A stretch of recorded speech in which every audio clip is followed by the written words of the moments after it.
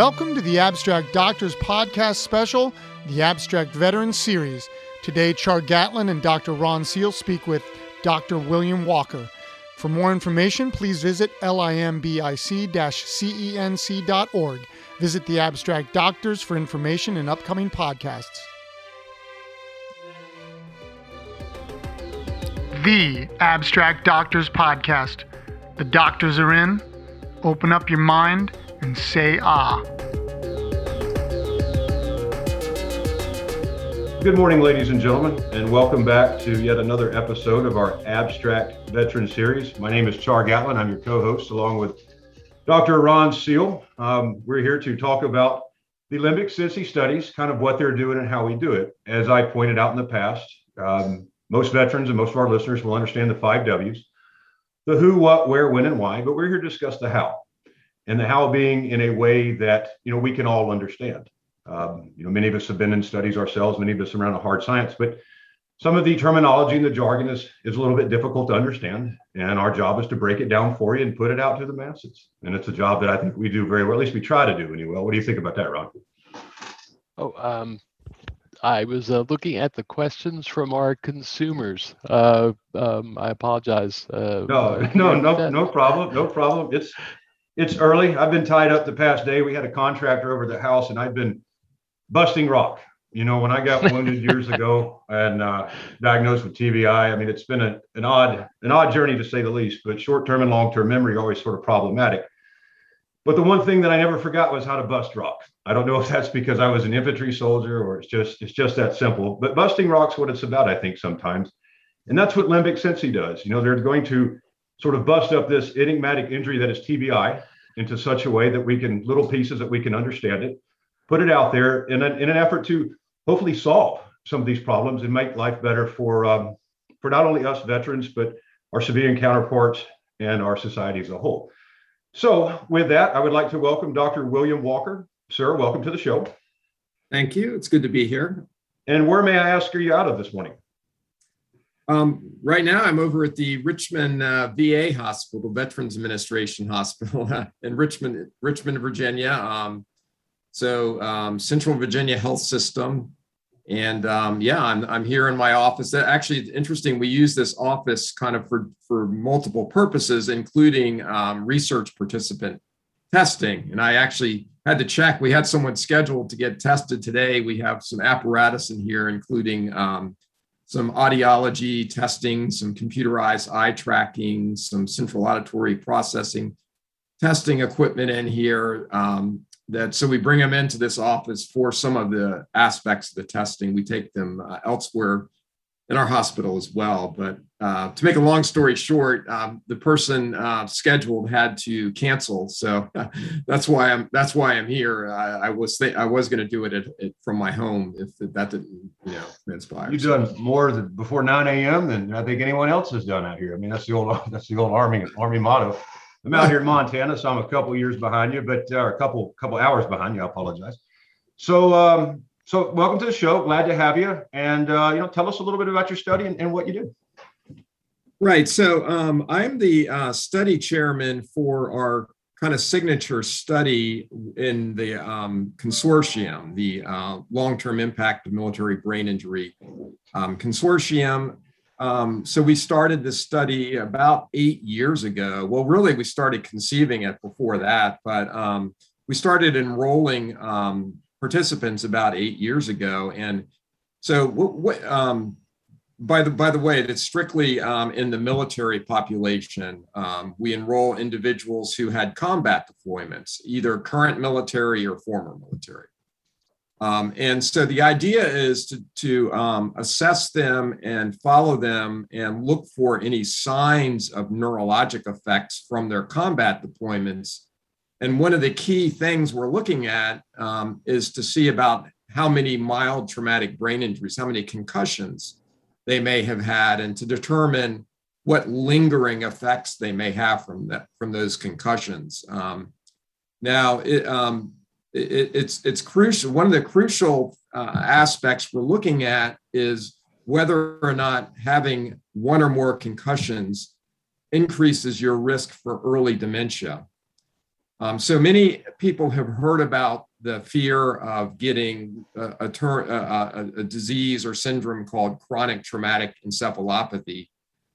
We hear about that from football players and other sports fields like boxing, where people get a lot of repetitive head insults, either subconcussive or concussive, and then might develop early dementia. There's been many highly publicized cases where individuals took their own life as well, as part of that syndrome.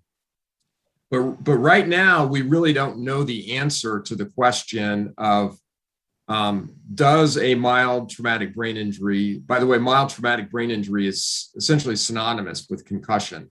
Traumatic brain injury comes in all severities, all the way from the mildest, which is concussion, to the most severe, in which individuals are comatose for days, weeks, or even longer, and typically do not fully recover and have long-term neurologic effects. Traditionally, concussion has been considered more of kind of a transient phenomenon. Someone gets a concussion, they fully recover, like getting a lot of minor, medical conditions, where you have them, you feel poorly, you can't do things as well, and then it resolves and you're back to normal. But what we're seeing is individuals who have persisting effects in the way of symptoms, and we've seen that clinically for a while. So we're trying to study that aspect: who is not recovering fully, and who might develop early dementia. Now, the question of early dementia is really critical. Our service members, and let me actually just pause and express my gratitude for I'm sure there's military individuals listening, but for anyone who's served in the military, currently serving, is a family of someone serving in the military or has served, I really appreciate your sacrifice. You are what makes our country safe and prosperous, and thank you, bless you. So we wouldn't be doing, the reason we're doing this research is because of you. We're concerned if there is an increased risk of dementia, our service members are getting a lot of concussions. So we're enrolling people who had combat deployment, not necessarily having a combat deployment and a concussion. And even though we're not trying to enroll necessarily people who had concussions, we're finding that over 80%, so 4/5 of the people we enroll had a concussion at some point in their life. Now, more than half of them had them during a military deployment, a combat deployment. The others may have had them at some other time during the life. So I think, and it makes sense, right? Individuals who choose to go into the military are generally, they're risking their lives when you make that decision to enter the military. You're putting your life at risk. And so they're naturally going to be a little more high risk takers than the rest of the population. So they may be more likely to be doing activities that might put them at risk for concussions, whether it was before military, during, or after military. But regardless, 81% have had a concussion. And so what we're able to do with this study is say, okay, each person in the study, how many concussions did you have, and at what point in your life did you have them? And we do complete neurologic assessments, and then we basically follow them over time to see how they're doing. And so that's kind of in a nutshell. We, in terms of the evaluations we do extensive interviews and questionnaires, but we also do a lot of testing.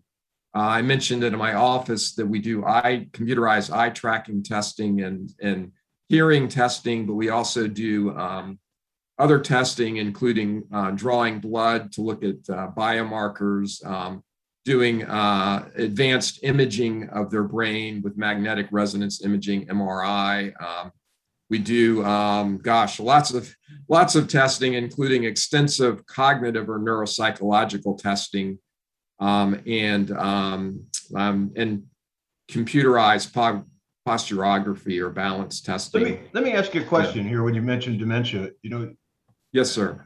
I understand where you're coming from, but some of our listeners may not. Generally, when we think of dementia, we think of an older population.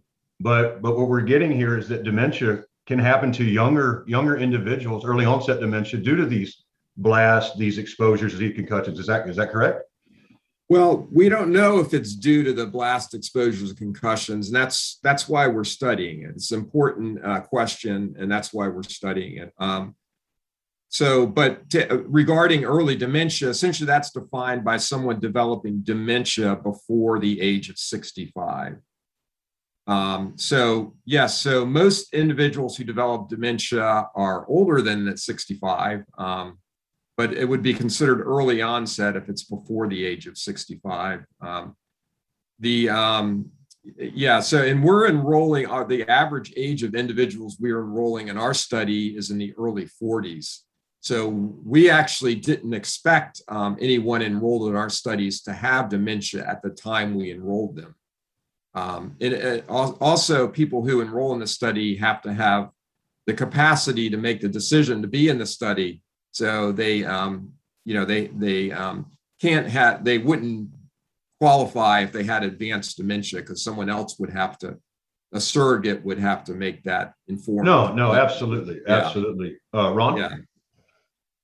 Sure, so the textbook definition of dementia, by the way, is that a person has impairment on at least two areas of cognition. Cognition being a fancy word for your thinking abilities, which include memory, both working memory, which is immediate memory, and delayed memory, which is remembering something 5 minutes later, as well as concentration and attention, how quickly your brain processes. It includes verbal fluency, how well you're able to find words when you want to find them when you're trying to speak. Ron can, I'm sure, think of some other one, but yeah, memory, attention, verbal fluency. There's executive function, your ability to judge, problem solve, those sorts of things, or parts of. So you have to have impairments in at least two areas of your cognition, and you have to have a progressive decline in your function, your ability to manage from day-to-day activities, essentially take care of yourself. So that's kind of the clinical aspect of the definition. So someone that just tests poorly doesn't have dementia. You have to have the clinical features of having difficulties managing with day-to-day life activities. And so that's probably interesting. expand. Yeah, that's interesting, and that's a very, very good explanation. Ron over here looks like he's about to jump out of his seat with a question. He's going to correct anything I misstated. Let me just say for the listeners here, I've known Bill for close to 25 years, I think. In fact, when we're both at VCU, our offices are right next to each other, and Bill is probably the most humble and dedicated and just smart clinician and researcher, one of the smartest and best I've ever worked with. So I just wanted to make sure people knew that, because usually you don't get too many kudos in this line of work. But Bill's just terrific, and it's really great to have you not only on this podcast, but I know you're going to be doing another one. I know that people just don't get concussions. They wind up having a lot of other things going on. Can you just talk a little bit briefly about what some of those other major things are, and what you need to do as a researcher to be able to study all those factors? Yeah, so that's a great question, because ultimately, so if we end up determining, let's say you do have an increased risk of early dementia, Maybe you don't, regardless whether concussions give you an increased risk for early dementia. Everyone is at risk for developing dementia, right? So none of us are immune from developing dementia, either early or late. So the question of, okay, you're at increased risk, what do we do about that? So really, that's really the most critical question, is not just finding answers to who's at risk, but finding out ways to help them if to prevent dementia. So what do we do about that actually? How do we help you? So it's not just about finding interesting scientific information. It gets back to what can we do to make lives better, both now and prevent problems in the future. So what we're finding so far, and this is not specifically in the study that we're talking about today, but in other areas that we've analyzed in this study, that a lot of the problems that we can work on are comorbidities. So people who do military service are at risk for a lot of other comorbidities, including post-traumatic stress disorder, depression, chronic pain. And sleep is also a big issue as well. So, the general population is obviously at risk for these comorbidities as well. So we're not working in a pure laboratory environment. We're working with human beings who have other issues besides their concussions. So whether it's sleep apnea, whether it's post-traumatic stress disorder, whether it's depression. And so what we're finding, those sorts of conditions are modifiable with treatment. And so if we can link some of the problems, some of the objective problems that are people having to these treatable conditions, that's a great way to help someone. Say, if we say, well, a lot of what we're finding in terms of problems you're having are actually more linked to your sleep problems than a prior concussion. We can't undo a prior concussion, but we can work on a sleep problem through different ways to help them behaviorally with sleep, potentially medications, assessing them if they have sleep apnea and might need that treated with continuous positive pressure or some other aspect of treatment. So yeah, no, great question. That's what we want to do, is find out ways to actually help people.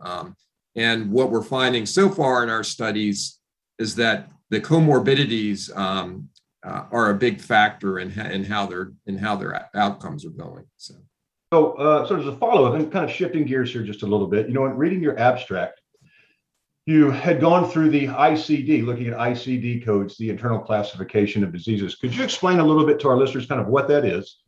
And then the difference between a false positive and a sort of a false negative. Right. So the International Classification of Diseases is a coding system that's used in healthcare systems to classify any disease or injury that falls into the medical realm. And so there's a code, for example, for a tick bite. There's an ICD code for coronavirus infection. There's an ICD code for there's multiple ICD codes for traumatic brain injuries. There's multiple ICD codes for different types of dementia. And so whenever you go into a healthcare system, whether you go to a doctor's office or you're in the hospital, the clinicians, the providers who are treating you as a patient are in the system are entering a code of what your conditions are, both your main condition and potentially other secondary conditions as well. And so all of that stuff gets entered, all these codes get entered in the hospital data system, and that a lot of medical researchers utilize those systems to do large data analyses where they can aggregate data from patients not only across a single hospital system, but across multiple hospital systems. Now, what the VA healthcare system has is something called, the Veterans Affairs system has something called the acronym is VINCI, and it's the VA Informatics and Computer Infrastructure System. Gotta love those acronyms. Something close to that. But basically, that's the central VA system to that houses all of these ICD codes that are entered by providers whenever patients go into a VA inpatient or outpatient center for treatment. So what we were able to do in our study is to take not only collect our research data, but we were able to link up to the ICD codes that are in the system so that we could extract that. And that's what the particular study that's focused on this podcast, we were able to marry up that central administrative data with ICD codes to our prospectively collected research data. Prospectively collected just means we planned it out. Okay, we said this is what we're going to collect. This is how we're going to collect it, and we collect that specific research data. But we don't have a great way to get all of their clinical data. But we were able to through the VINCI system in the VA. Pull all of that data and match it with our participants. And so we utilize that for this study. Bill, I was just sort of thinking about the practicalities of being a clinician in the VA system, and as we all know, with these diagnostic codes, giving certain codes will allow you to provide a treatment that you might want to provide, and then sometimes another code might not allow you to provide the treatment that the veteran might need. So I'm wondering if you could talk a little bit about these diagnostic codes, how accurate or how much you can rely on them, and maybe how this study that you're doing with the Limbic Sensi grant can be more accurate or make the research findings better. Yeah, that's a great question. So if I'm a treating physician, which I am, I do, and part of my my life. This question was from a clinician, just for full transparency. This question was from a consumer who saw the manuscript and was wondering about. Oh, excellent. Yeah. Well, so I enter ICD codes myself because I do provide clinical care, and so what happens essentially is whatever system you're in requires you to enter something. And so whenever I order a lab test, for example, or an X-ray, whenever I have a encounter, a visit, inpatient, outpatient, there has to be a ICD code attached to that. And the problem is that's not like your foremost thing as a provider. You're thinking about, okay, let's say I've decided someone needs a specific X-ray. As I'm ordering it, something's going to pop up to ask me to put in an ICD code. So I'm not necessarily, going to spend a lot of time thinking about what is the most accurate ICD code. I might start typing in something, and then a bunch of options might show up, and I'll just choose one real quickly so that I can move on, get it ordered.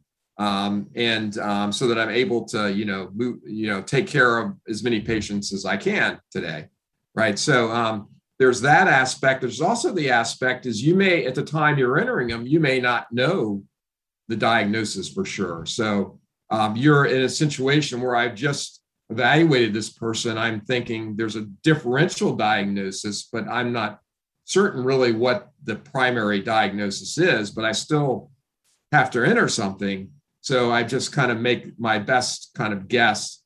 And so because of these reasons, because sometimes people aren't thinking a lot about what they're entering, and sometimes they simply don't know the most accurate diagnosis.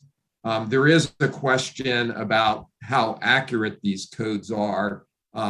So they do allow you to analyze large sets of data, but it may not give you the most accurate information, which is one of the reasons we wanted to do this study, and that we had data that we collected in our research that would kind of give us some insight into that about how accurate these codes might be. You know, that's interesting. It's something I've said in the past, and I'll say it again. A lot of times, traumatic brain injury, depending on the situation at hand, is a secondary injury behind a more primary life-threatening injury at that time.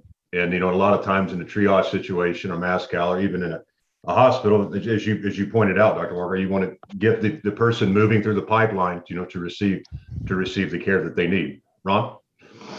Yeah, mild traumatic brain injury is particularly tricky because there was actually an excellent study done out of Washington probably 10, 15 years ago, where the research staff went down and interviewed individuals who came into the emergency department with motor vehicle accidents. And they found that about half of the people who had concussions, it wasn't documented in the emergency department notes.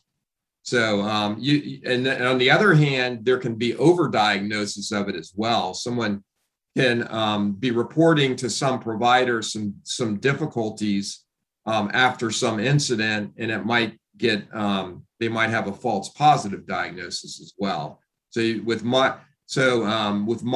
concussions, you can see false negatives and false positives often. So, but I think Ron was going to say something. Great detailed explanation, Ron. Well, I was just going to say, I know that that we've been talking for a while. I love the explanation on the diagnostic codes. I did not realize that you had to provide a diagnosis when you ordered a test, which of course, you know, if you're trying to do the test to see what the diagnosis is, you know, if it's differential, it might be 50-50, but you had to, you know, say, oh, which one is it? So that was a learning thing for me as well.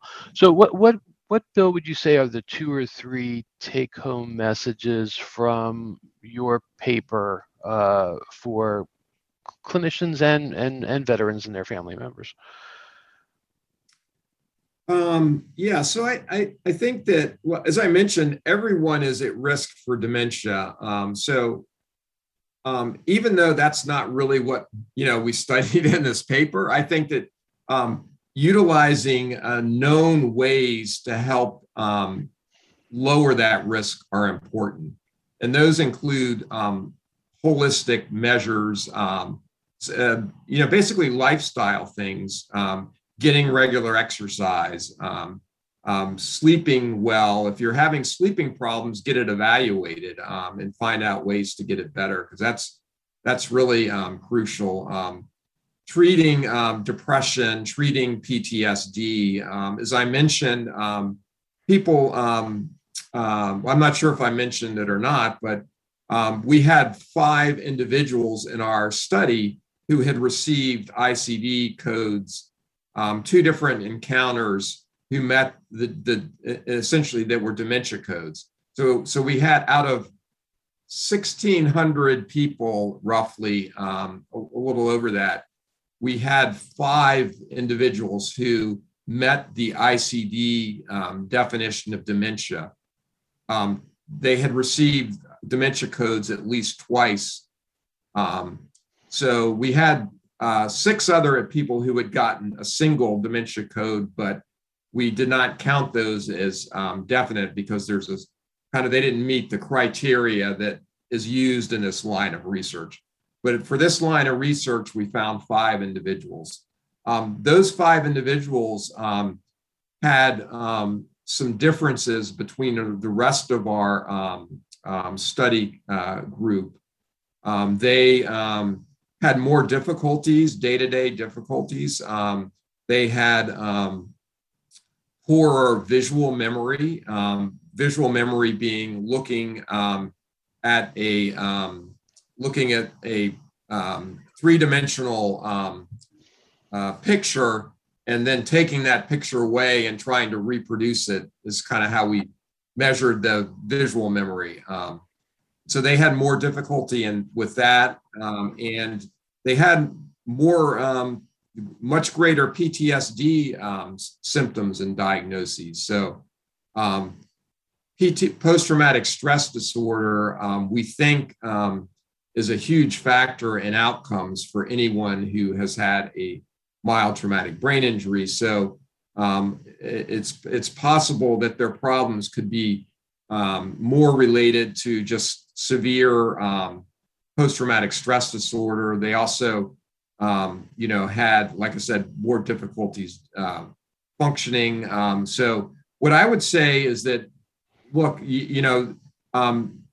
whether or not they actually have dementia, they're having more difficulties in life. And so I would encourage people who are struggling to get help. We have systems for healthcare to help them. We have excellent polytrauma systems in the VA hospital, but there's things you can do short of going to the doctor as well, as I mentioned. Nutritious diet, getting a good night's sleep every night, avoiding excess alcohol, and doing regular physical exercise are all really proven ways to help prevent dementia, whether or not you've had a concussion. The other important aspect is productivity and socialization. So interacting with other people, being productive, also helps delay and prevent dementia. So Dr. Walker, we've kind of come to the end of our allotted time, but I would like to say on behalf of the entire cast, really appreciate your commitment to our veteran population and doing cutting edge research and getting it pushed down to help the people that needs it. Thanks for being on the show. Really, really appreciate it. It's been a good time. Ron, do you have any closing thoughts? Yeah, just thanks for the very informative interview, Bill. We're going to have a link to the Limbic Sensi website to provide people more information about the study, about your paper in particular. So just those who are interested in more detail can find that information on the accompanying link or links. Yeah. With that, Dr. Walker, we really thank you for being here. We look forward to seeing you, I think, actually here before too long again on another study. So seriously, on behalf of my co-host, Dr. Ronald Steele, myself, and our unseen team that runs the machine, the Colonel, Miss AC, and Ron up top in the box, we thank you for tuning in to the Abstract Veteran Series, where we look at cutting-edge research from the limbic sense of study through a laid-back, humoristic, and always fun lens. So look forward to seeing you next time. And in the meantime, take care, and we'll see you then. Have a good one. Thank you to Dr. William Walker for joining Char Gatlin and Dr. Ron Seal today on the Abstract Doctors podcast special, the Abstract Veteran Series. For more information, please visit limbic-cenc.org. The Abstract Doctors is produced by The Abstract Athlete. For more information, please visit theabstractathlete.com. And as always, follow us on all of our social media platforms under The Abstract Doctors and The Abstract Athlete. The office is now closed, but join us for our next appointment soon.